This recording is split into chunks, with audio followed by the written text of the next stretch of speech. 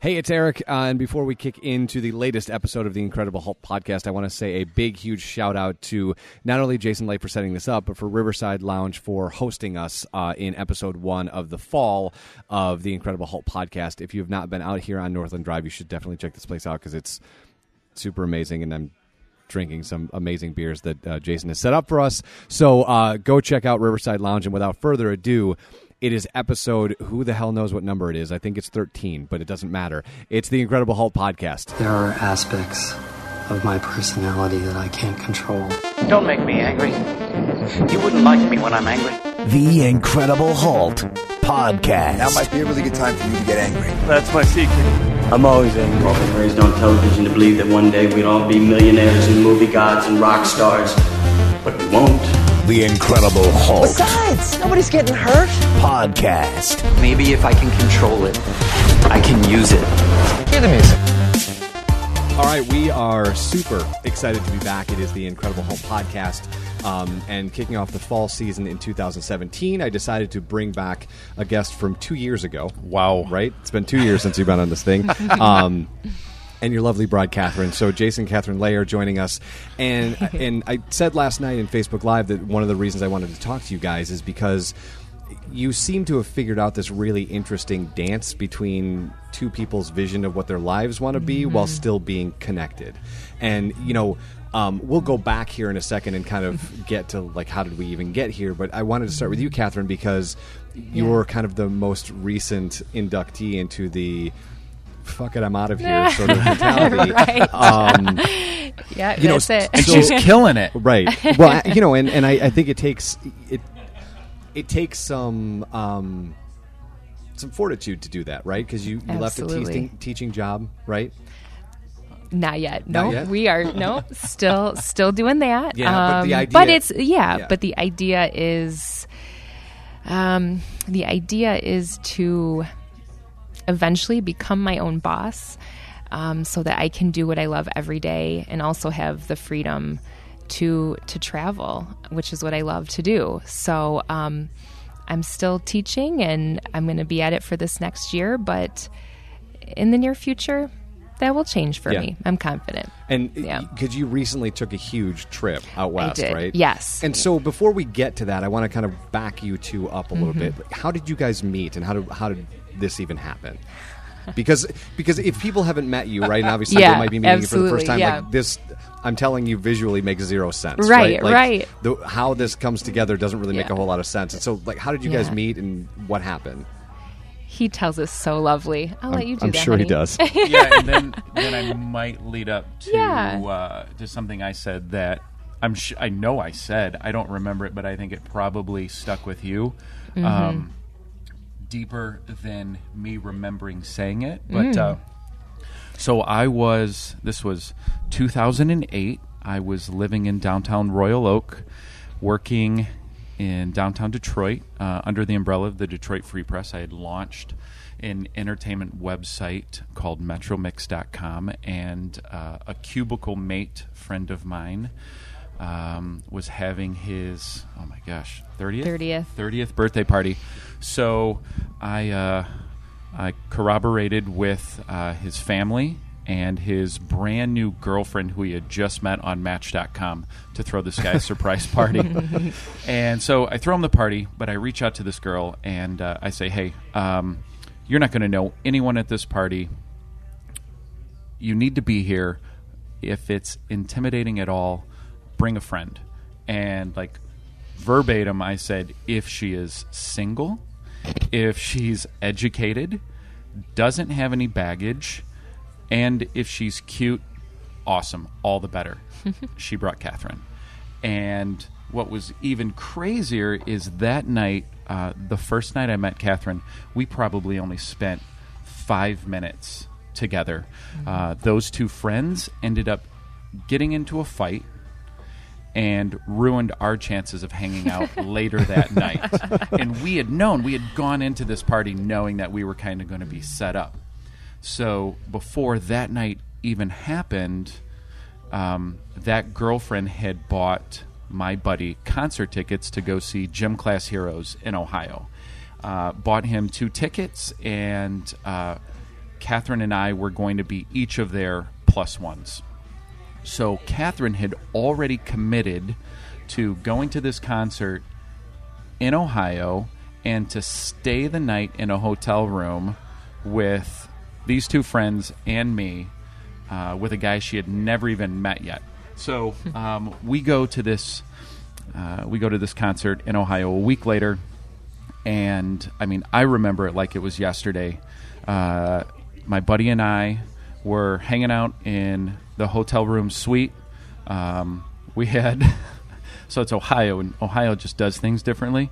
So That is the understatement of the year. But yes, we they do. we couldn't find a liquor store to save our lives, but we called Pizza Hut, ordered pizza, and I bribed the pizza delivery man to stop on the way and get us a case of beer and a fifth of rum, and he did. Tipped the hell out of him. And then, so Nick and I are drinking rum and cokes and beers and eating pizza while Katherine and her girlfriend were getting ready in the bathroom. And I know it doesn't sound that super romantic, but like in that moment, like she peeked her head out from the bathroom and she was just so adorable. She had this smile that just like melted through me, and I knew right then and there, a week and 5 minutes after I met her, that I had to marry her, that it wasn't even an option. This girl was just way too sweet to not make the rest of my life. So I proposed 8 months later, but I guess during that courtship, I told you something. I was sitting in my bedroom in Royal Oak. We were on the phone, and I told you what I thought about having kids. Do you remember that? About having kids. Yeah. Well, he was he was very adamant about not having children, Yeah. and claimed he would never get married. So I had some things to figure out right away. Did I want to stay with this guy because possibly no kids in the future, and didn't want to get Possibly married? no Yeah. long-term marriage. Right. And look where we are today. We are married 7 years, but actually have decided to not have kids. So Yeah. that you were kind of right on there. So what was that process like? How did you come to be with his view on that, right? Because that's a much bigger decision for you than it is for, right? Absolutely, It's easy for him to go, no for kids, sure. right? Yes. Oh my gosh. So, my whole life I've never really had that really intense desire to be a mother. I mean, I enjoy kids. I have fun with kids. I'm a teacher. But it's never been an overarching, like, pushing feeling. And so when he told me he's most likely not going to have children in his future, it didn't really bother me because I was not even really there myself, and I didn't know if I ever would be. So we got married, and Which I also said I would never do. And right. We'll Yeah. get to that. King. Yeah. We'll get to that. Hang on. So, right after we were married, our families, our friends were so great about not pressuring us to tell them if that's what we were going to do. Families are great. Yeah, we've had no pressure along the way, and everybody told us we will love you and obviously still be a part of your life, just like we are now. If you don't want to have kids, we won't disown you or anything. So we reflected over having kids or not for the first 5-6 years because we of went marriage. We went to Europe for our 5-year anniversary, and we had kind of put this unnecessary but kind of necessary, we thought, deadline on having to make that decision. I'm 5 years older than she is, and it's weird. Like when we first met, and even before that, like I was certain I would never want to have kids, but there was this weird window in our marriage where I kind of did, or I thought I did. I would catch my brother with my nephew, or a really good friend raise their kids, and I could see myself in those moments, like teaching my son or daughter how to walk, or ride a bike or play the drums or, taking them to their first concert. And for a really short window, I wanted that. And then it just kind of went away on its own. I didn't really force it out, but yeah, we spent 5 really serious years having that conversation. It was never uncomfortable. We always felt very comfortable speaking freely with each other about that, and we just kind of said, like, okay, if one of us feels like they're ready to tip the scale in the certain direction of yes or no, then we were going to go and support that person in that decision, whether it was let's have kids or let's not. And and we, just to make sure we had our heads on straight, we actually went and talked to a counselor for just one session, and just, he told us, first of all, don't put a time limit on it, don't put a deadline on this, because this is hugely important. And he also, at the end of the session, he said, I think you guys kind of already know your answer. Right. And we did, and the answer was no. So in early 2016, I completed a triathlon, and we did kind of put a deadline on my triathlon that by the end of this, we're going to decide if we want to have kids or not. We extended that deadline to the triathlon because our original deadline was we wanted to, if we were going to have kids, we were going to procreate in Italy during our 5-year anniversary, right? Super romantic. Right, absolutely. Right. Yes. Storybook. So we went to Europe for like 16 days, and we get home, and I was like, holy shit. We didn't talk about having kids once, and in 16 days in Europe, I think we only had sex twice.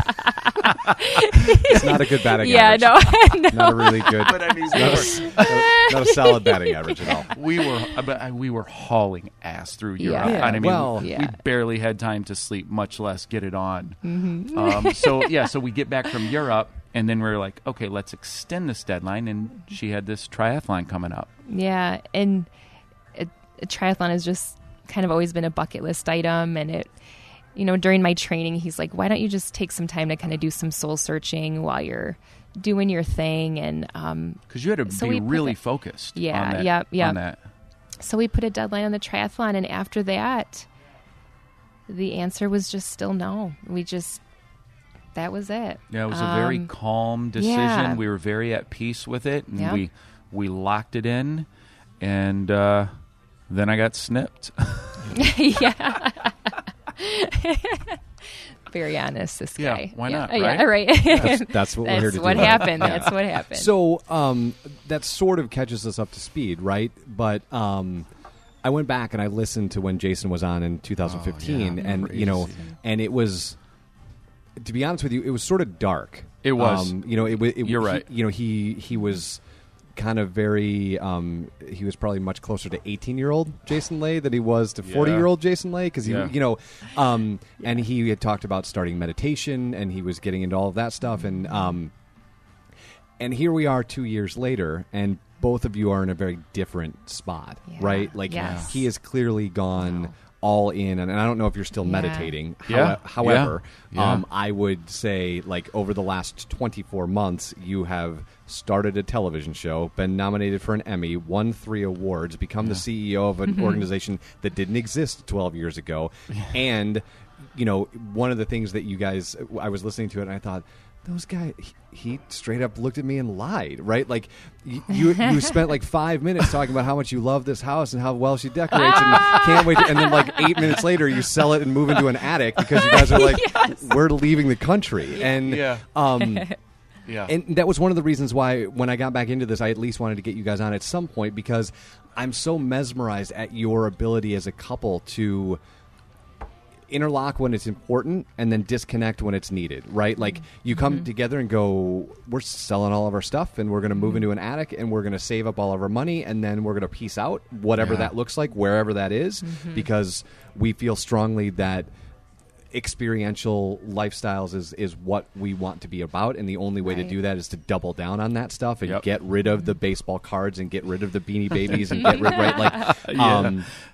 and do that. However, it's easy for you to say, Jason, like, I'm going to sell all my stuff and move into my grandmother's attic, right? It's much different to go, hey, you over there. Like, I know we already went through this thing where we're not doing kids, but now we're not doing houses. So are you like, how do you feel about apartment attics? Because that's really what I'm feeling. So what was that like? Like, get me into this relationship where you guys are like, we should sell all of our stuff and move into a grandmother's attic and tough it out for 2 years, straight up like hardcore Dave Ramsey style, right? Like, it was you. Actually, surprisingly, it was me. So we went to Europe in 2015. That was our first big, and that's your 5-year anniversary. 5-year anniversary, correct? Yep, that was our first real immersive experience in a different culture and overseas, very far from home. And when we got home from that, it was a 2-week journey. When we got home from that, I realized that the travel bug bit me hard, and it bit him hard as well. I've always had this internal thing of I've always wanted to travel. In college, I had posters and trinkets of Paris hanging all over my college dorm room. And it's just, I think you brought one of those posters out of your dorm room in your house when I was first dating you. So it's always kind of, I think, been in me to do something like this, to make it almost a full-time gig. And so we went to Europe, got home, and something hit me. It hit the both of us. And then I read a book that he received for Christmas, actually. I think maybe the Christmas before our trip, called Vagabonding by Ralph Potts. And Tim Ferriss's favorite book. Yes. That's why I put it on my Amazon wish list. Yeah. Thanks, Tim.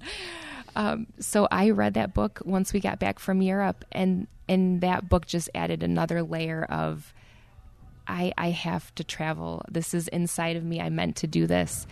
And so after reading the book, I really seriously sat down with Jay and said, what do you think about selling our home, most of our possessions, downsizing, saving our money for 2 years, quitting our jobs after that, and to go to travel the world? Because the plan, like, at least the way he tells it, the plan is like for a decade, right? Yeah, or something crazy we were like going to that. go travel full time, if not longer, if not forever. Yeah, right. And so, since we've sold our home, he has found his passion career, his job. His job's not even his job. He goes into working with his passions every day. And so, we've decided we're going to stay put for a while and travel when we want to, when we can. We're going to still make this a part of our lives. And with your new job, it will provide the opportunities in the future to travel possibly as well. If I do my job right. Yeah. I think the difference from when we last spoke, she was just like, before we came out, she's like, how long ago was it? When were you on Eric's podcast last? And I'm like, I busted my ass the day of that podcast to turn my website on. Like, that was the first day I turned it on, and I didn't have everything built out. You had one blog post. Yeah, like it was just like I just wanted it out there, right? Because I wanted to drop that domain on the podcast, and it's still there. But yes, there was so much. There was a lot of enthusiasm and a lot of drive 2 years ago, but I hadn't locked into that passion yet, and I was like abandoning everything to go after it. And I thought that if I just got on board with this idea of selling everything, downsizing, and just going away, I would create that. I would carve my own path, and we'd figure it out. But then my current gig, it fell from heaven, landed in my lap, and now I don't want to leave it. Like, I can't. Sure, but and this is kind of where I wanted to lead you, right? Is like you did manifest it, right? You sold all of this stuff. You moved into an attic, which put you in a space for this stuff to happen, right? This is the thing that I think a lot of people miss when they wake up or they listen to a Gary Vaynerchuk podcast and they go, "I'm gonna sell a thing," and they've never sold a thing in their life, so they're gonna get a business card that says, you know, president of selling things when they've never sold anything, and then they're out of business an hour later, right? Is that you got to put yourself in this mindset. And again, this is kind of why I wanted to talk to you guys, because you got to put yourself in this servant mindset in order for these things to happen to you. You have to put something else in front of you in order for good things to happen. Because it's when you point inward all the time that you live a miserable existence and you're wondering why everybody else gets the thing that you wanted. And I did that. I know you did, because you were here 2 years ago and that's who you were. It was woe is me.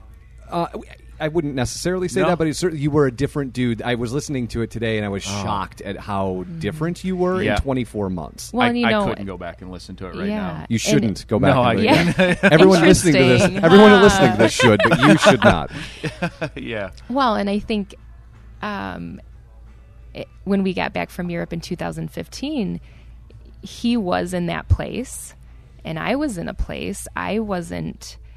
We had this beautiful home, but something was missing, I think, for the both of us. And even though we had this gorgeous home and we could afford it, I think we quickly realized that, we don't need this. And this is not making us happy to our full extent. So we need to do something about this. It was great outward, having the house, hosting the parties, having our family and friends over, all of that was amazing. And I'll be honest, I miss having a deck. I miss having my grill on the deck where I could go out, throw some steaks on, drink a couple beers, and just spend 3 hours preparing a meal and enjoying a meal.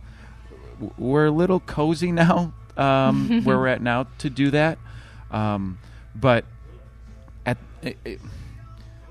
the house wasn't getting us to where we wanted to be. Sure. So she had been doing a lot of deep dive research into okay, if we're going to pursue this travel thing, how do we do it without striking it rich, without winning the lottery or inventing the next Facebook? And through everything I think you were looking into, the most obvious thing was we have to sell our house. Sure. That's how we can bankroll what we have to travel on. And I think that sparked it. So, Katherine, you get off the plane in 2015 and you show back up in Grand Rapids, or I assume since it's in Grand Rapids, you had to take 88 transfers to get back here. But from the moment you land, do you feel off, or is it a couple days and you're like, I want to be somewhere else again? What was it that made you pick up the book and go, oh, okay, that thing I'm feeling is true, and this book is enhancing that thing. I probably should have a conversation. Yeah, it really was. It wasn't right from when I walked off the plane, but when I got back into just life, doing the same things I usually do every day, seeing the same sights every day, going to the same job I've been at for now going on my 12th year. I needed more. I needed more variety. And based on what we experienced in Europe, we live in such a tiny little bubble here, and this doesn't even come close. And granted, I love Grand Rapids, but it doesn't even come close to not a knock on GR. This place does not even come close to what other places around the world can offer, and I needed that and I wanted that. So it was kind of getting back to those mundane activities that really made me start to think there has to be more to life than this. Sure. What was weird for me is, this probably happens to everyone, it's amazing how quickly that vacation vibe wears off as soon as you land in the airport and you're waiting for your bags, and then everybody, the lights on the plane go on, and then you turn your phone on, and then you're like, shit, I have 2 weeks of emails to catch up on. the last place I want to be right now is back in the office, back in real life. And I did not want to let that feeling of the rest of the world go. I really didn't. I wanted to get back to it immediately. Yeah, we both did. And that's why we made the leap of faith. So you make this leap, right? And the last time you and I spoke was right before this other thing was going to happen, right? Which is, of course, why I'm a little off on my time frame, right? But you guys sell the house, and then you're like, okay, you had your fun and you figured out your thing, Jason. Yeah. It's my turn now, right? Basically, for sure. You know, and so you. Not to jump ahead in this story, right? But you went out west. But how did you decide that was what you were going to do? Yeah. Because to me, in 2017, a female traveling by themselves, it really doesn't matter if you're going to go to Iraq or Europe or Wyoming. None of it really sounds like a really wise endeavor. So, like, how did you decide where you were going to go? And, like, let's walk through that trip. Yeah. So, once we moved into our apartment, which was in October of just last year, so we haven't even been there a year.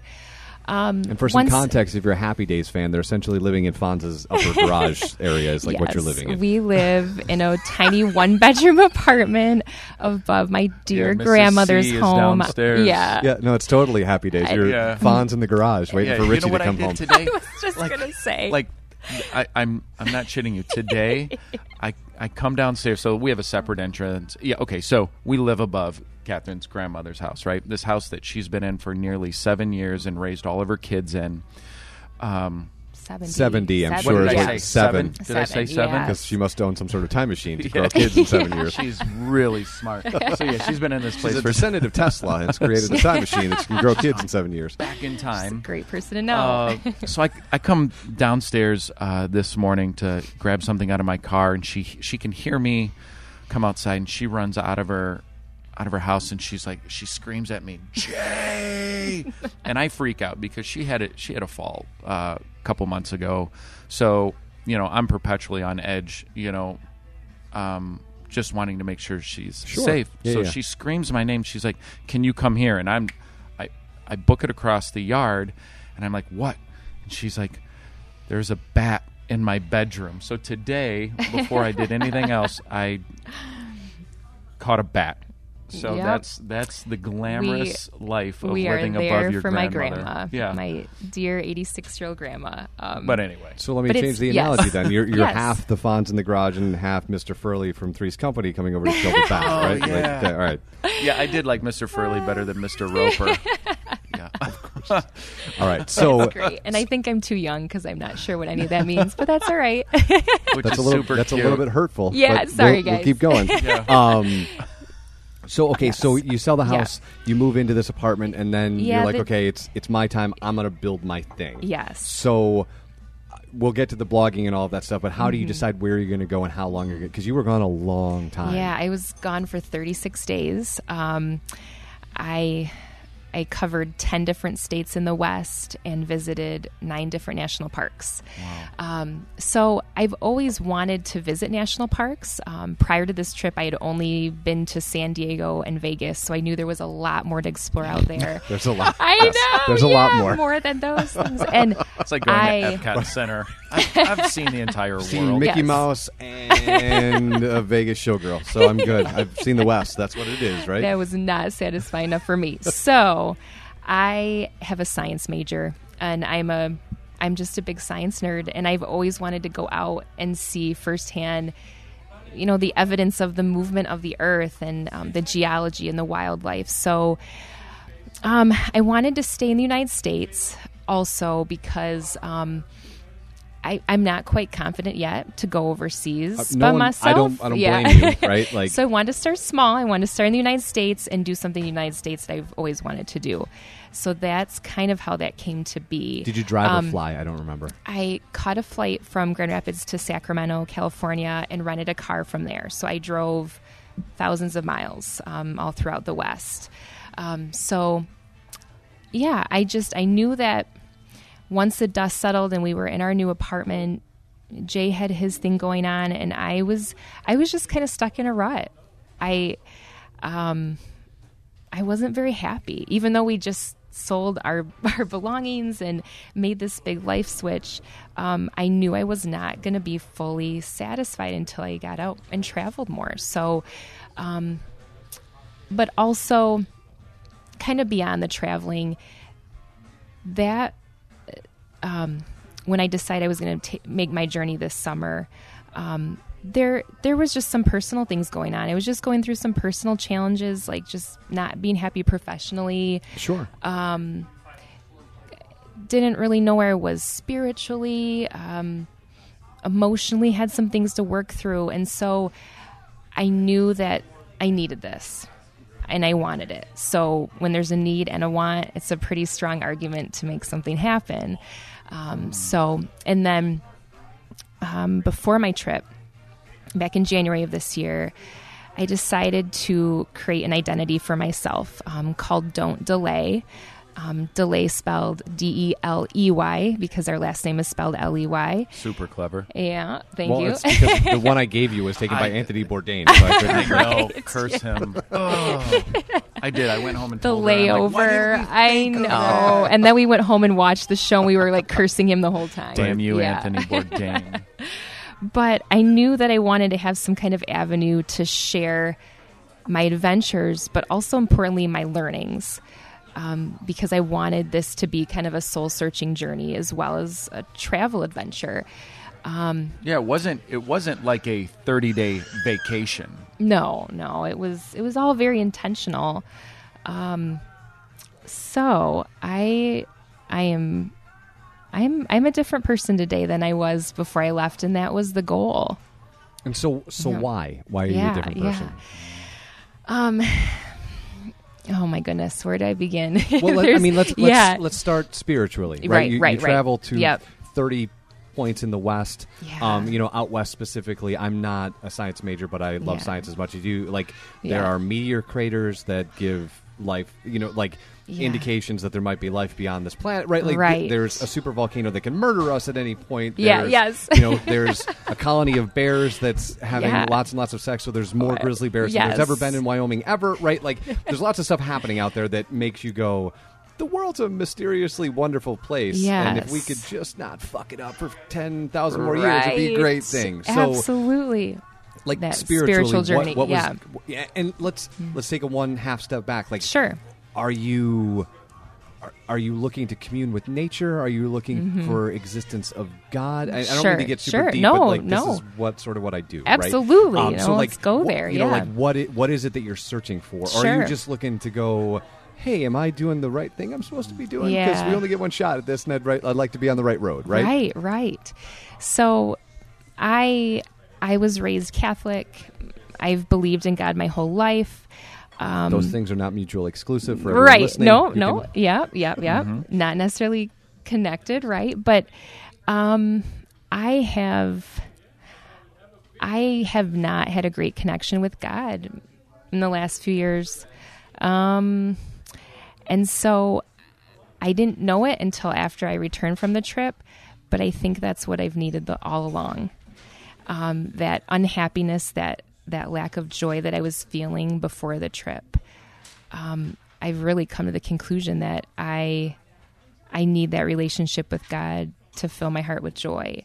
And so it really, going on this trip was a mission to, I guess, to find connectedness with Him so that I could start to feel more fulfilled myself and love myself more and be more confident in me. And I found that. And there was a lot of signs along the trip where I just felt like God was there with me. Like He gave me some beautiful gifts along the way. For example, my first stop was Yosemite National Park, and I was only there for 2 days. And on the morning of the day that I was leaving, I just decided to take one last hike by myself. It was early morning, and there was nobody around. The sun was coming up, and as I was walking, there was a mother deer and her 2 babies just kind of walking alongside me, and I just decided to stop and just observe. And I was right up next to them, and they just were so peaceful. And I've never had an experience like that in my life. And I just really felt at that moment like, all right, God's going to be with me on this trip, and this is a gift from him. So I really left my heart open the rest of the trip, and I feel that connectedness now, and it's stronger than maybe it's ever been. And I want to attribute my personal growth on the journey to him, really. So I feel joy in my heart. I love myself more than I did before the trip. Like I said, I'm more confident.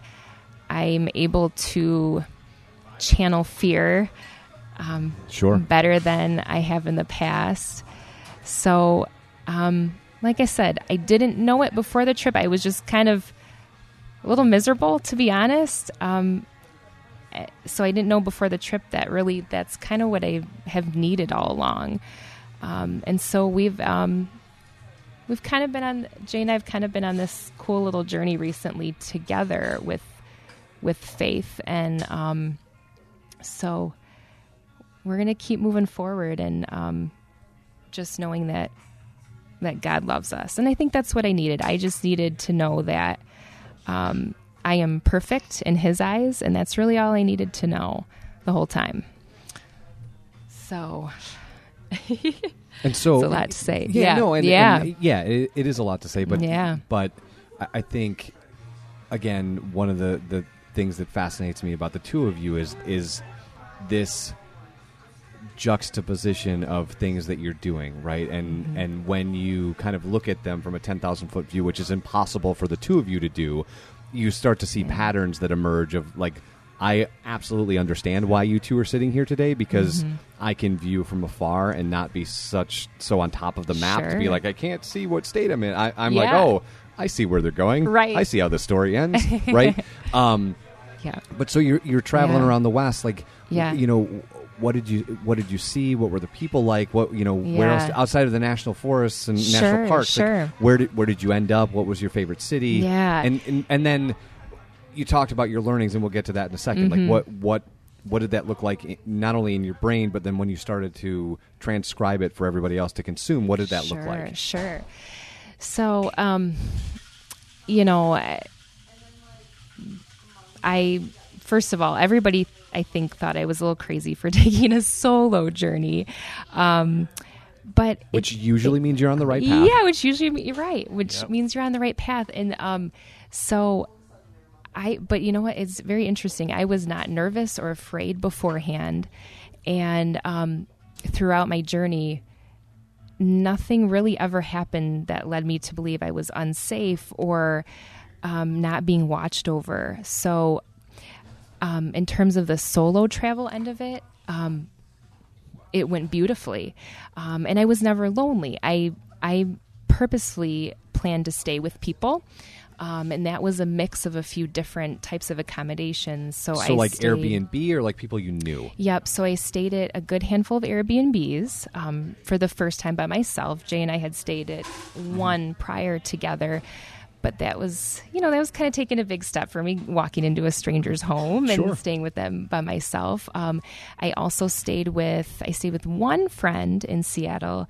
I stayed with a couple of friends who hooked me up. I also tried something called couch surfing, which is a website that connects people all over the world. So if you're a traveler looking for a place to stay, there's hosts on Couchsurfing who are willing to just open up their home to you for free, just to be a kind person. And so I stayed with two couch surfers. Both were extremely welcoming. I felt just like I was at home. And I will absolutely do it again. In fact, we just had a couch surfer reach out to us to stay with us here in Grand Rapids, and we're going to be doing that in September. So it's a good karma kind of a thing. So accommodations were perfect. Like I said, I never felt threatened. That worked out beautifully. So besides national parks, I also visited a few major cities.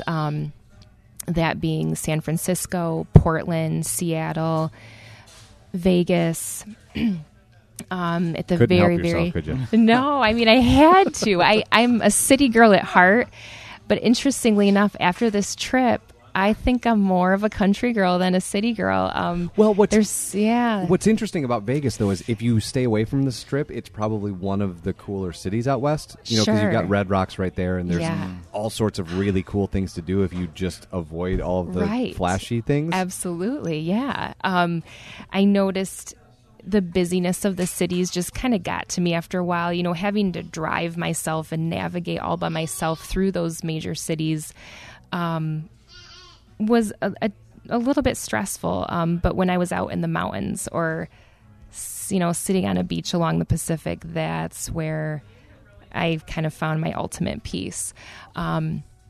So my favorite, this is a tough question, my favorite city, you know, in every state in the West, every environment is so unique. So I would say probably in every state I could find a favorite place. But surprisingly, a state that I kind of fell in love with unexpectedly is Utah. The geology there is like no other. Every few miles of driving, you're seeing some different rock structure, completely different than what you did a few miles prior. Different shapes, colors, sizes. I was driving along a highway and I saw a petrified coral reef from millions of years ago just rising high into the sky. And it's hard to wrap your head around all that. The desert was hot and it was difficult being out there, but the sights were absolutely worth it. So I'd go back to the desert in a heartbeat. I'm a visual person. So, you know, after seeing mountains a few times, you're like, all right, cool, there's mountains. But Utah was a state where my eyes were pleased because I saw so many different sights. So otherwise, other states I went to, I started in California, drove up to Oregon, then up to Washington, then east through Idaho over to Montana, then down to Wyoming, further south to Utah, then Arizona and Nevada. And then I flew to Denver, where Jay actually joined me. He joined me at the very end of my trip. One of our favorite bands was performing at Red Rocks Amphitheater, a bucket list venue for us. And I found that out just after I had planned my trip.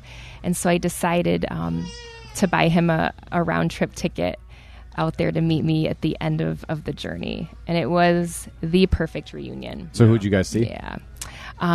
Dirty Heads. Yeah. Kind of rock, reggae, rap. They're just a really good... Yeah, they're a good party band. Good time band. Yeah, for sure. Yeah, absolutely. You know, I would have totally answered that question based on which state had the best breweries. Because you're in a different bucket at this point. I'm like awesome, a mountain and a rocks, cool. Right. I know. How far to the next beer stop? Well, and that's interesting you say that because, you know, I asked him to join me on this journey for however much he wanted, but he said, you know what? National parks just really aren't my thing, and I have some work to do here at home, and I know that you need and want this journey, so go ahead. Yeah. And I wanted her to do it by herself. Yeah, he's been my number one supporter through this whole thing. So, but I will say, like when she got back, we spent a night at home going through her photos, and her trip was pretty amazing. Like it blew my mind. And of course, like I'm looking at these photos going, wow, I wish I was there to see it, but I'm glad I wasn't. And so you accumulate all of this stuff, and you're still doing it today, because I think I saw you put a post up again today. Yeah. You know, like what was, and this will be my nerdy marketing side coming out, like what was the content strategy, right? You were going to write blog posts and take photos. Yeah, like how are you going to build this brand? What were you going to do? Right. Yeah. It was very interesting how it evolved. So my goal was to write a blog post every day about my adventures, just to put it out there to the world in hopes to inspire. So, and I'm going to be really specific, just right, because right. I think if people are listening to this and want to maybe not even quit their job, but start doing something at 7 p.m. till 2 a.m. after the right. Are you doing this as it's a meditation, like I write every morning, or is this when the day is done, like kind of a wrap up to like Sure. how are you doing that? It usually, while I was on the trip, it was either right when I awoke in the morning, had some coffee. Usually I found a little cute breakfast cafe to go to do some writing about the previous day, or I would write at night. And are you handwriting, or are you taking a just laptop? typing? Yep, Gotcha. typing on my computer. And have you heard of the free write? Because that should be your next purchase. The free write, no. Yeah. So this is a Kickstarter. I don't get kickbacks from these guys at all, but like I love this thing. So it's an electronic typewriter that connects to Wi-Fi, but not the internet. So all you can do is write. And then it dumps it directly to Google Docs or Dropbox or wherever you want. But you can write unencumbered, and you can you could take it to a coffee shop. It holds 1 million pages before you have to think about getting rid of it. Yeah. And if you don't have it connected to Wi-Fi, I think it's got a month's worth of battery, so you could have written everything and then uploaded it when you got home. It's the coolest piece of tech out there. That would have been helpful. The social media aspect of this trip was a bit of a battle at times because I wanted to share. Were you doing it in real time, or did you do it all when you got back? Or were you all #latergram? Is that what we're doing? Yeah, right. I did blog about. I did blog about my daily experiences on the trip. I did have to finish up like 3 or 4 blog posts when I got home. Instagram was. But you did a little stuff in advance of your trip, right? You started Don't Delay before you left, and you kind of created a runway for yourself. Yep, I created Don't Delay back in January, and I had written maybe 5 blog posts before my trip, kind of explaining to the world why I was doing what I was doing. And then on the trip, I wrote about my daily experiences.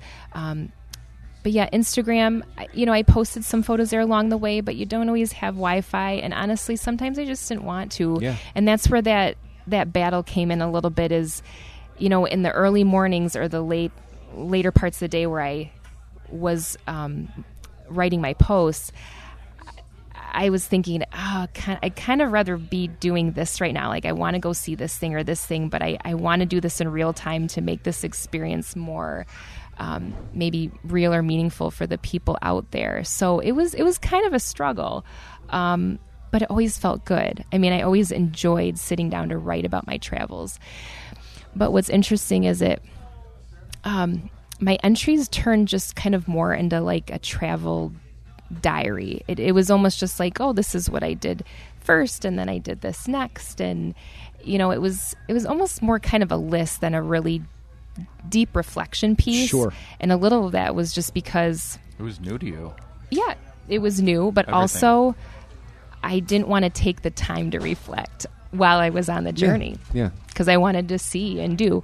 So now the reflections are starting now. Today I just posted my first kind of reflective piece, and that felt really good. And I continue to do much more of that. I have a list of all the future posts that I want to create about this journey.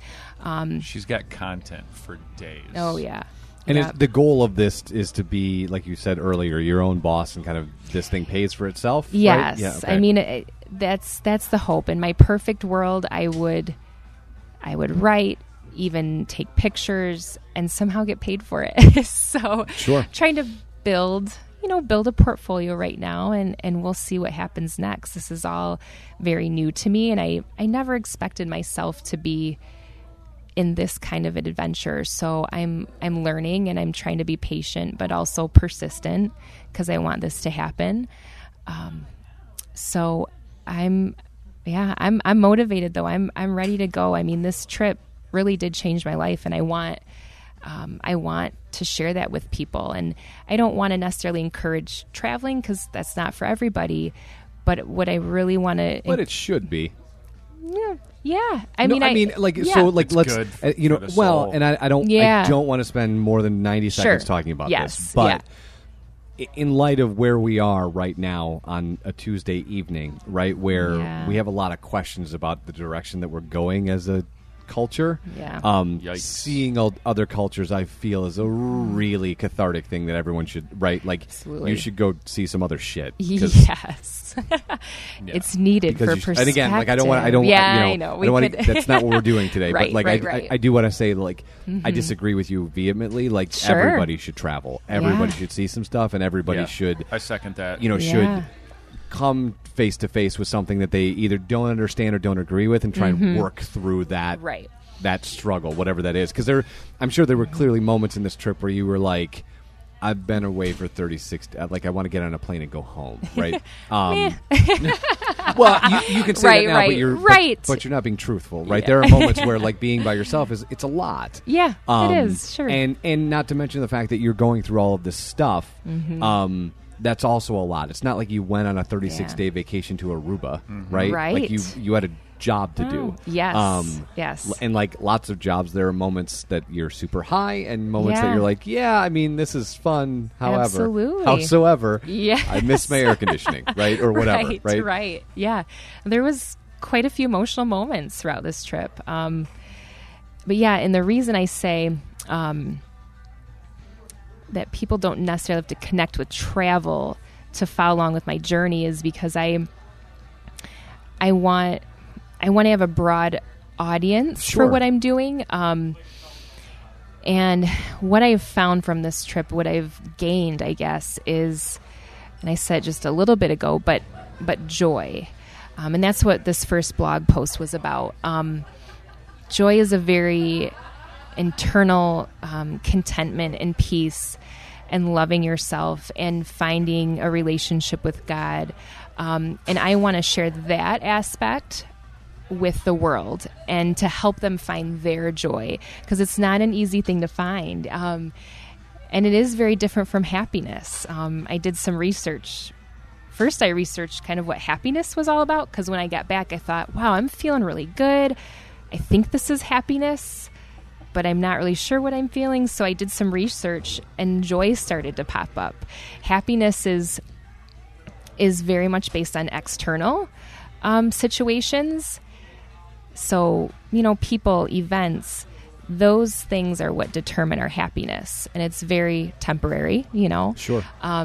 So what I want to share with the world is how to find your joy. Through whatever your passion is, whatever your travel is. We're still talking a lot about travel, though, because it is. It's a... Well, that's the lens by which you saw this. Right, exactly. And then through that, you can extract those lessons, those stories of inspiration. Yeah, absolutely. Through your travel. But those can be translated into whatever your audience is personally passionate about. Yeah.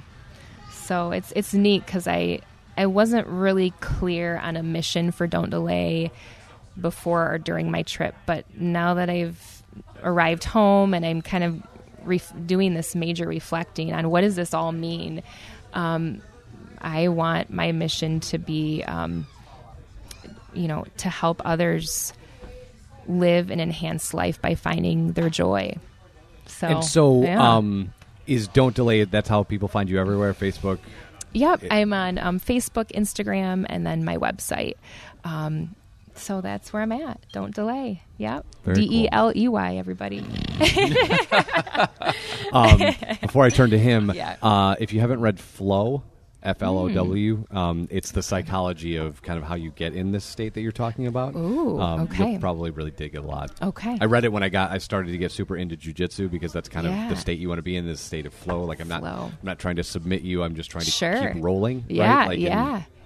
You'll dig that. So check it out. I love it. Thank you. So you, sir, 24 months ago, or like, you're a rudderless boat, not really sure what you're going to do. You just know that you're going to do these things, and you guys are making these decisions, not really publicly, selling your house, whatever. And then you go, hey, I got a great idea. Seems easy enough to start a TV show. Let's do that thing. Yeah. And so you start this TV show, and as if that's not insane enough, you essentially do one, and then you're like, meh. And then everyone else is like, no, not meh. Here's an Emmy, and here's a like. So, Yeah. So before we talk about better drinking culture, which I want to get to, like, what the fuck, like what does that do to your brain? Because you and I talk, like, for people who don't know, you and I talk all of the time, Yeah. right? So Right. you Regularly. had kind of left this thing, like, this thing was cool. I did this thing with KBS. It was awesome. Yeah. Sayonara until somebody wants to fund it, right? Like, I'll preface all this by saying throughout the entire process of conceptualizing and filming and then experiencing Modern Ahabs, I guess I was pretty modest about it, and I just like chalked it up as like just another thing I did or that I wanted to do. And the whole time Catherine's like, you just did something really amazing, like from nothing, and it all came from you. Like, yeah. And so I want to pause real quick and set some context here, because so what Jason did is he started a show called Modern Ahabs, and the idea was, and jump in here whenever you want to, the idea, the 30-second elevator pitch was, it's a 30-minute TV show where we chase down beers that are next to impossible to get and talk you through what the beer is, what it tastes like, how it came to be, and maybe some tips on how to get it. Right. Yeah. That's pretty spot on. Yeah. Okay. It's Modern Ahabs is a craft beer enthusiast. Friends who don't read books, check out Herman Melville's Moby Dick, and then you'll know what we're talking about. Read books, friends. It's really important to how you succeed in life. Fast forward, Modern Ahabs. Yeah, Modern Ahabs. So it's craft beer enthusiasts hunting their bucket list beers. So imagine if you're not into beer, guys, like this is, if you're looking for the Ken Griffey Jr. rookie card, this is what we're talking about. If you're looking for Batman #1, this is what we're talking about. If you're looking for First edition Star Wars Cabbage Patch. Right, first edition Cabbage Patch, whatever. I don't know if that's a thing. Whatever happens on American Pickers, like that's what you're like in a much different vein, because this isn't very, like, it isn't as hard to find as like some of the stuff that they find, but it's for collectors. These guys, like, and I know you didn't get to this point, but you've been down there. Like, Dark Lord is one of these beers that happens in a brewery in Indiana where, #1, for whatever reason, they seem to hate everyone that comes there. But #2, they make a beer that's next to impossible to get your hands on. Yeah, in that, they hate you for getting your hands on it. That beer was actually the inspiration, and that beer was supposed to be the pilot episode. And Three Floyds, if you're listening, I'm still coming for you. Okay, so but you go down and tell the story. Like, you go down to get Dark Lord. Yeah. So and you take a GoPro and you guys do this thing. So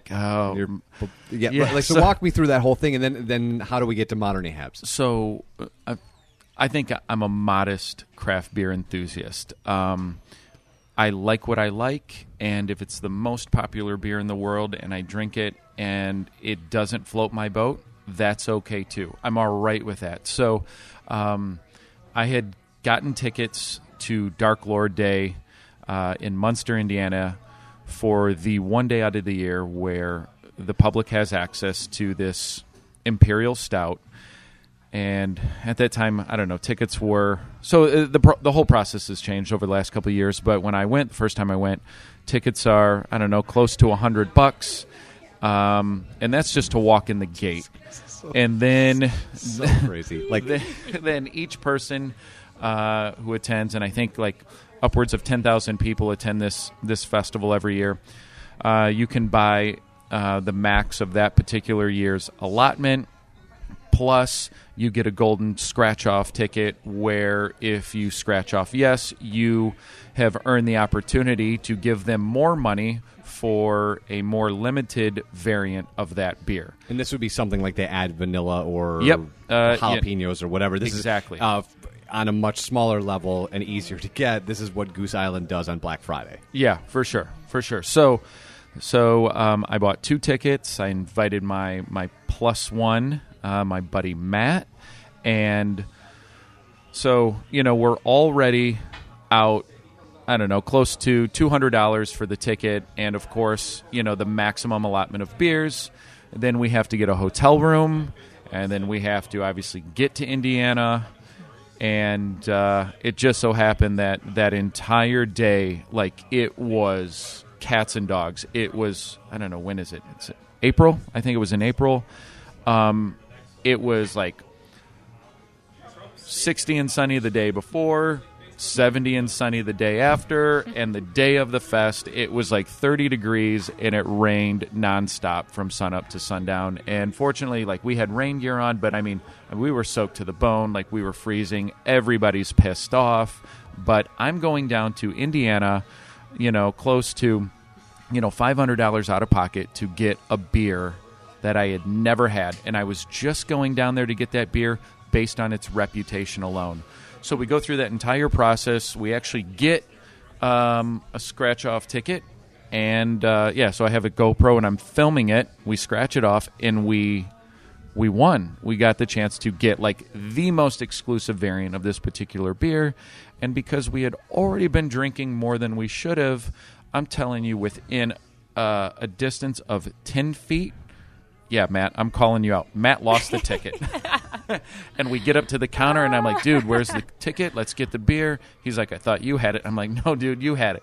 So I captured all this on camera, us being completely excited and then just nosediving, crash landing into the ground, and we burn and we leave without that beer. But we did get our 4 or 5 bottles of Dark Lord. So on the way home the next day, I'm just kind of like unpacking that whole experience. And I'm like, there is something here, because a normal person would not do what I just did for something they've never had, just on the chance that they're going to fall in love with it, unless they're going to flip it on the black market. Sure. So I sat on, like, that whole experience for a while, and I just started, like, jotting down notes on, like, what that experience looked like, and I couldn't believe that story hadn't been told. So I, like, sketched out a rough outline of what I thought that experience would look like, either in book form, blog form, or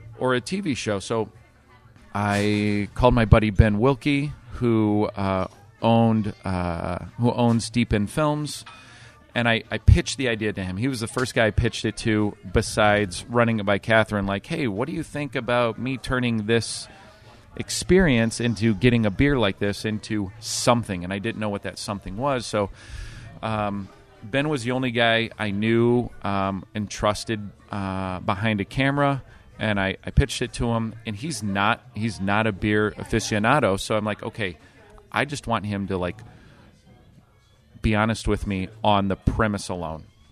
And he's like, man, this is a story worth telling. It has all of the elements of all of those other ridiculous shows on TV that somehow have gotten on the air, and mine still isn't. I'm not bitter at all, but so he's like, I tell you what, I think you've got something here. If you can pull the strings and put together a pilot, I'll film it, and I'll do it pro bono, close to pro bono, because I think this thing will sell. And when it picks up, handshake deal that you bring us and the crew along to film it. That was a no-brainer, right? Sure. Like, I had a friend who believed in this idea I had, and he went out on a limb for me. So I really tried going after Three Floyds, because I wanted to do Dark Lord Day again. And, I mean, I called into sick work one day.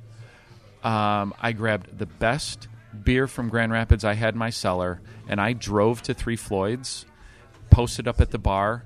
I gifted the bartenders all this beer with the hope that they would just, like, get me a meeting with Nick Floyd, one of the owners.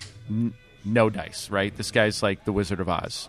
So hang on. So they just take all the beer and go thanks and run away? You know what? To their credit, there was like one bartender who was a pretty cool dude, and he brought me one of their beers. Like, it was a large format sour beer, pretty amazing beer, but as a thank you. So, like, I had one guy who acknowledged it, and then I had there was the taproom manager. She was kind of a sweetheart. She took my info. And so, like, I sent, like, a legit pitch to them, and, like, I had everything mapped out. I told them all they had to do was let me in the gate. They didn't have to do anything else, just let me in. and nothing, no response. They were dark the whole time, and I'm like, all right, screw it. I'm not going to stop. So if I've now got a buddy who's going to go out and do this thing on the cheap, I'm not going to take advantage of him. I'm going to try to make this thing happen as close to home as possible. So being in Grand Rapids, the biggest beer on the map that made sense for the premise of the show was KBS, Kentucky Breakfast Stout from Founders. So funny enough, through the last, 6 to 8 months of my life trying to pivot careers into the craft beer world, I had started developing a lot of relationships. So I was really, I owe the entire episode, aside to like owing it to Ben in Deep in Films, my boy Mike Stile from Founders. He's their education program director. Yeah. He's the one who came up with the name Modern Ahabs within 30 seconds of me pitching it to him. And just like Ben went out on a limb for me, Mike went out on a limb and vouched for me to the owners of Founders, Mike and Dave. He got me a meeting with the marketing team. I pitched them on it, and they gave me the green light to film the pilot around the release of KBS during KBS week in March of 2016. And from the time I was able to get the green light to when KBS was released, I think I had 3 weeks to write the script and then plan the production schedule for, I think 4 venues around town, not including 2 separate events at Founders. So for 3 weeks, so during this time, I left my corporate 9-to-5 job to pursue this idea. And I was unemployed for 4 months when I filmed it. And that's why I had no bones about Katherine wanting to go explore out west, explore who she was as a person, because for 4 months, she held me above water so I could go do this passion project. And for 3 weeks, she made sure everything was dialed in at home. So all I had to do was crank this show out. So I wrote a script. We were also actually trying to sell our home at that point. So there was that. Remember? Yeah, now home. We were trying to sell our home and our possessions, and so yeah. And she's like, so you've got. She was really great, but she's like, so when are you going to start packing? I'm like, throw that shit in a box. I got a TV show to make, right? Right. So she was so fantastic, so supportive, and I wouldn't have been able to pull it off without her. So, so we filmed the show in 1 week, and then spend the next couple months editing it. So we filmed it in March 2016, premiered it at the Wealthy Street Theater in GR in July, and then now we're in August, a year after, and we've won 2 Eclipse Awards, 3 Telly Awards, and didn't win, unfortunately. But you got nominated for an Emmy. Yeah, seriously. Yeah. This I just want to say that again because one of the things that you two are doing, which is a lot of what people just don't end up doing, is you're starting stuff. Yeah. Right. Yeah. Like a year ago, you had nothing that was Emmy worthy. Yeah. And today, a show that only aired on the internet was nominated for a TV Emmy. Yeah. Like it never made it to a TV. It didn't show at 2 a.m. on Fox 17. Like it didn't even end up on television. Yeah. And you were nominated for an Emmy. Yeah. Right? It's pretty crazy. So right now, still while I work, this job that is way more amazing than a job, I'm still blessed with the opportunity to still hustle Modern Ahab. So there are a couple studios who have the show in front of them in LA, and so now I'm at the point where either I've got to self-fund another episode, which I could do. It would be a little bit of a struggle to pull off, or put a spin on it, which I'm kind of working on, and I can't really talk too much about it. Right. But I've got. I don't want to go through that whole awkward. I need to sign an NDA conversation that we had the last time. So like, I'm good. That sucked. Asking my friends and family to sign this thing. Oh, I felt so weird. So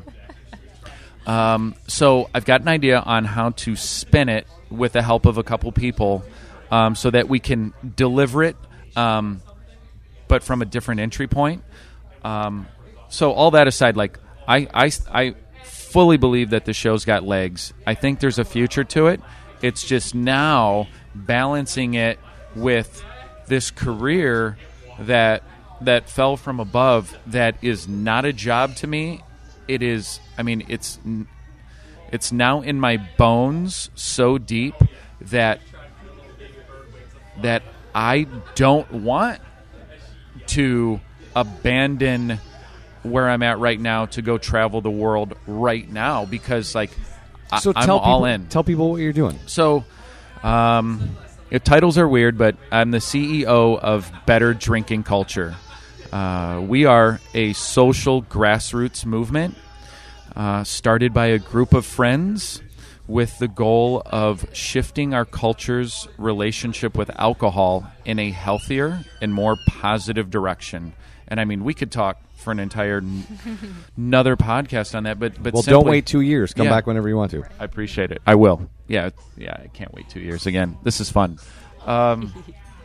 We want to educate and empower people to drink better and live healthier, because hangovers suck, and that's it. So, Cam Breeden, who founded BDC in 2015, has his own personal BDC story, and through his story, he knew that he was not going to be the guy to lead BDC, and he had to find someone who knew the industry, who's worked in the industry, and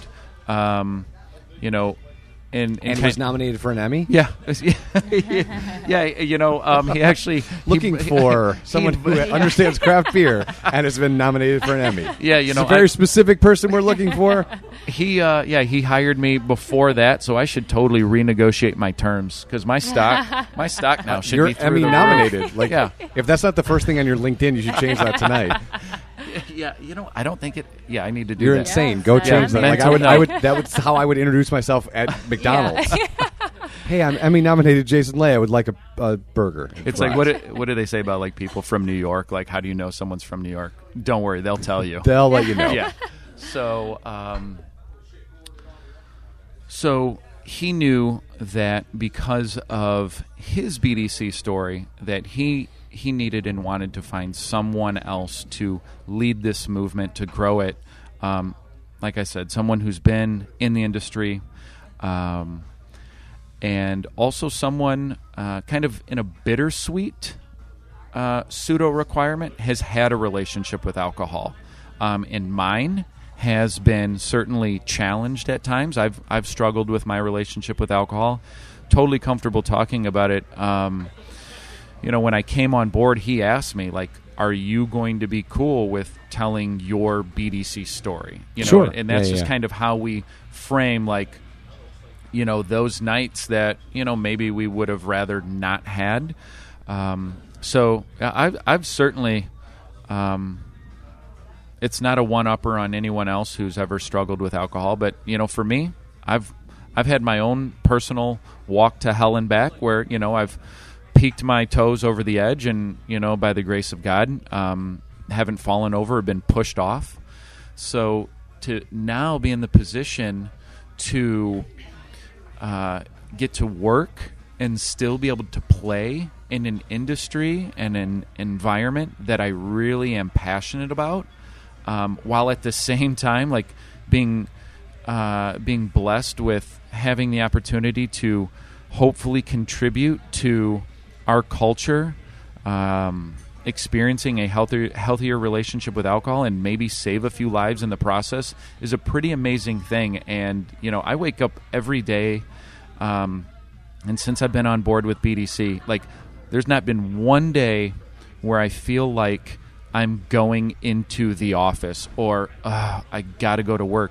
I feel because, and I'll take credit for this, like, I hustled, like, I busted my ass, and I didn't go looking for BDC, but you're right, like we said earlier, like, I think all of those little steps I was taking, I didn't see it because I was so ingrained in it, but I was setting myself up for something like this, something so amazing to happen.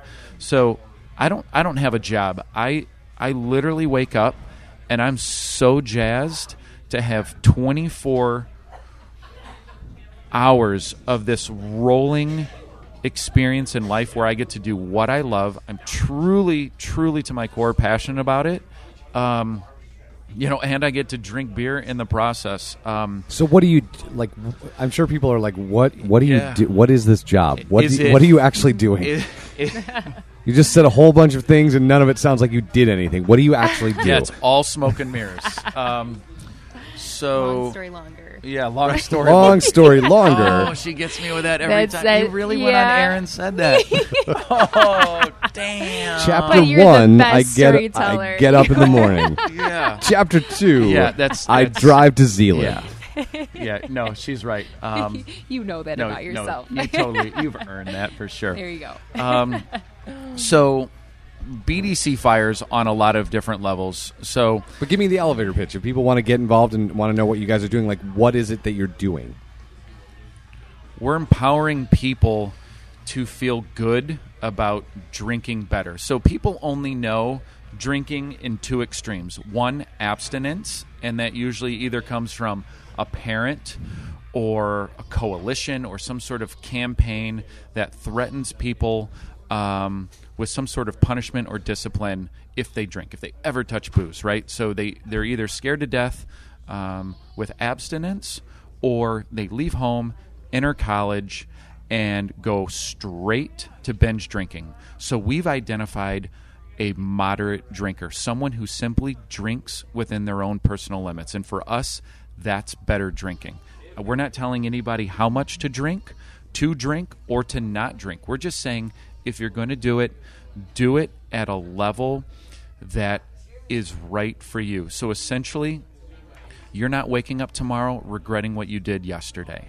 So for us, how we move this movement forward, because it was started by a group of friends sharing their drinking stories, we want to connect a tribe of people who subscribe to this better drinking culture lifestyle by giving them a platform to drink better and know that that's a cool thing to do. So you can subscribe to the BDC movement by just joining us as a member. We also have developed a certification program for all alcohol establishments.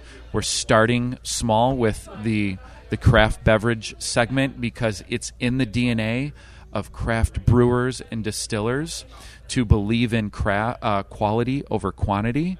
So for them to come on board and advocate what we're doing and spread that message to their staff in the communities makes perfect sense.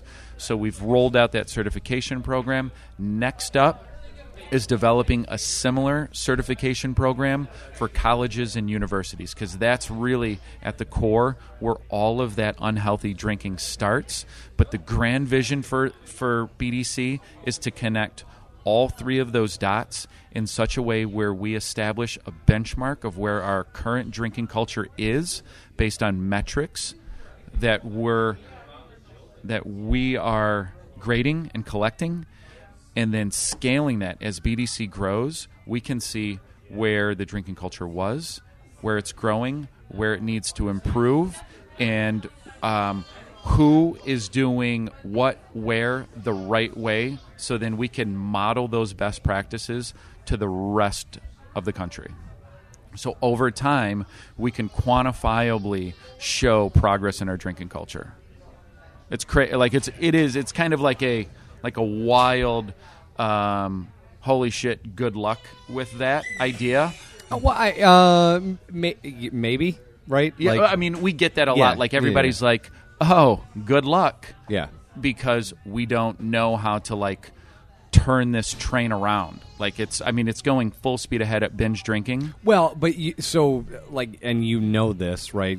Historically speaking, and maybe a lot of people who don't study history don't quite understand this, but the reason we drink coffee at night, or in the morning, I should say, is like at one point in history, we drank beer in the morning.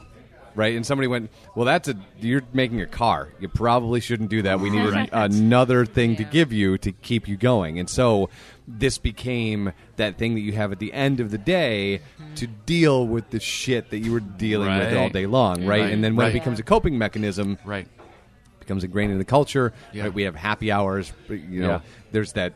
My parents are of that generation where like 5 o'clock is cocktail, right? Like, So 3 martini lunches or whatever Mad Men do. Yes, most of them are dead. So yeah. So and not to bury the lead, but like you also invented a Highlander mug, which I'm super excited about.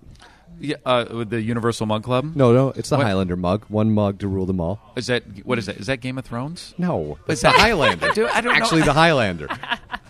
Oh, no, that's, what is it, Lord of the Rings. Dude, I am... You don't know. First of all, you've seen 3 movies in 20 years, so you don't get to do that. I've never seen an episode of Game of Thrones. But like, that's all right. But like, you've created this mug that like I can drink everywhere. Yeah, so... across the planet, anywhere that I go. So, yeah, this is... I don't think it's been done anywhere in this capacity. There is a 0% chance this has been done. Yeah, so, you know... well, I mean, I'm serious because it's turning heads. Not too dissimilar from trying to get 5 cell phone companies to play nice. Like, you're trying to get breweries to play nice, which is not the easiest thing in the world. No. Not right, like... It's only challenging because it's different and because it's new. Thank God... during the last 2 years of my life, in my fanaticism over beer, I've spent a lot of days and a lot of nights getting to know brewery owners, getting to know the bartenders, the movers and shakers in the scene. So I'd like to think that I've created some sort of presence and reputation that can be trusted in the industry. Like I know it, I respect it. And now I'm in the position to connect it and make it more amazing. So the Universal Mug Club is part of the certification program, and it also scratches the back of our tribe members. So the concept behind the Universal Mug Club is that we've developed a mug, rocks glass, and a wine glass for all of our certified partners to host behind their bar, just like they do their regular Mug Club glasses. So when you subscribe to BDC, pay into our membership program, and download our app, you can flash your virtual BDC membership card to any of our certified partners and unlock access to our mug behind their brewery bar and drink their beer or their spirits or their wine out of our glass at perks and benefits similar to their native Mug Club program or their loyalty program perks. So it's a way to absolutely scratch the back of those certified partners who are trying to do the right thing in our drinking culture while creating a really unique, enhanced experience for those who have pledged to drink better. So it's this way to connect people, and by connecting these people and their experiences, that's how BDC, how better drinking culture is going to grow and spread nationally. And then once we conquer the U.S., then we conquer the world, and then I can skip town and travel with Don't Delay. Nice. That's the life plan. And if people want to find you, it's betterdrinkingculture.org. Betterdrinkingculture.org. Nice. Yes. So I will let you, Madeir, have the final word. So, okay. You know, as no pressure, you know, buddy. as people are listening to this, and you know, we're heading into the fourth quarter, right? Where a lot of people have a lot of vacation time. A lot of people are waiting for December 31st, and I say that very specifically because your husband over here, that was what sort of started this whole thing. Was this non-committal New Year's resolution is what kind of kickstarted this whole thing. So what can people look for in themselves to get started on the thing that they're supposed to, their version of travel, right? What you're trying to do is inspire people to find their travel. What do they do? How do they start? Damn, that's a great question. That is really a good question. and this is coming from me personally, this might not apply to everybody, but I know on my journey, I had to first realize that I deserve it. It's Sure. you have to know that you're special and that you deserve anything that you truly desire in this life. So it kind of was that first step was like realization that, yeah, I'm awesome. I deserve a happy life and I should do whatever pleases me. Otherwise, it's kind of like what you talked about, Eric. You just have to start. Once you have an idea, you have to go for it, and it's going to be super hard, but you can't break and give up. I mean, Jay is, I love this guy. He's my inspiration because he has started and he keeps going through Modern Ahabs, Better Drinking Culture. It's a challenge trying to, kind of battle those who might not quite believe in it. Screw them. Yeah, screw them. Really, yeah. Yeah, don't apologize for it. When I wanted to take my first solo trip and people were like, first question, are you sure you want to do that by yourself? It's like, yep, that's what I want to do. And I didn't take it to heart. So I think that's another part of it is you just have to be confident in yourself and not care what others say about you, because you're going to get that kickback from everybody, especially when you do something against the grain. So start, know that you deserve it, and don't apologize. Awesome. Yeah. Okay, you can find her at Don't Delay. You can find him at Jason Ley on Instagram and Facebook, and then online at betterdrinkingculture.org. Yeah. Guys, thank you so much. Dude, Thanks, thank you. Eric. This is awesome, brother.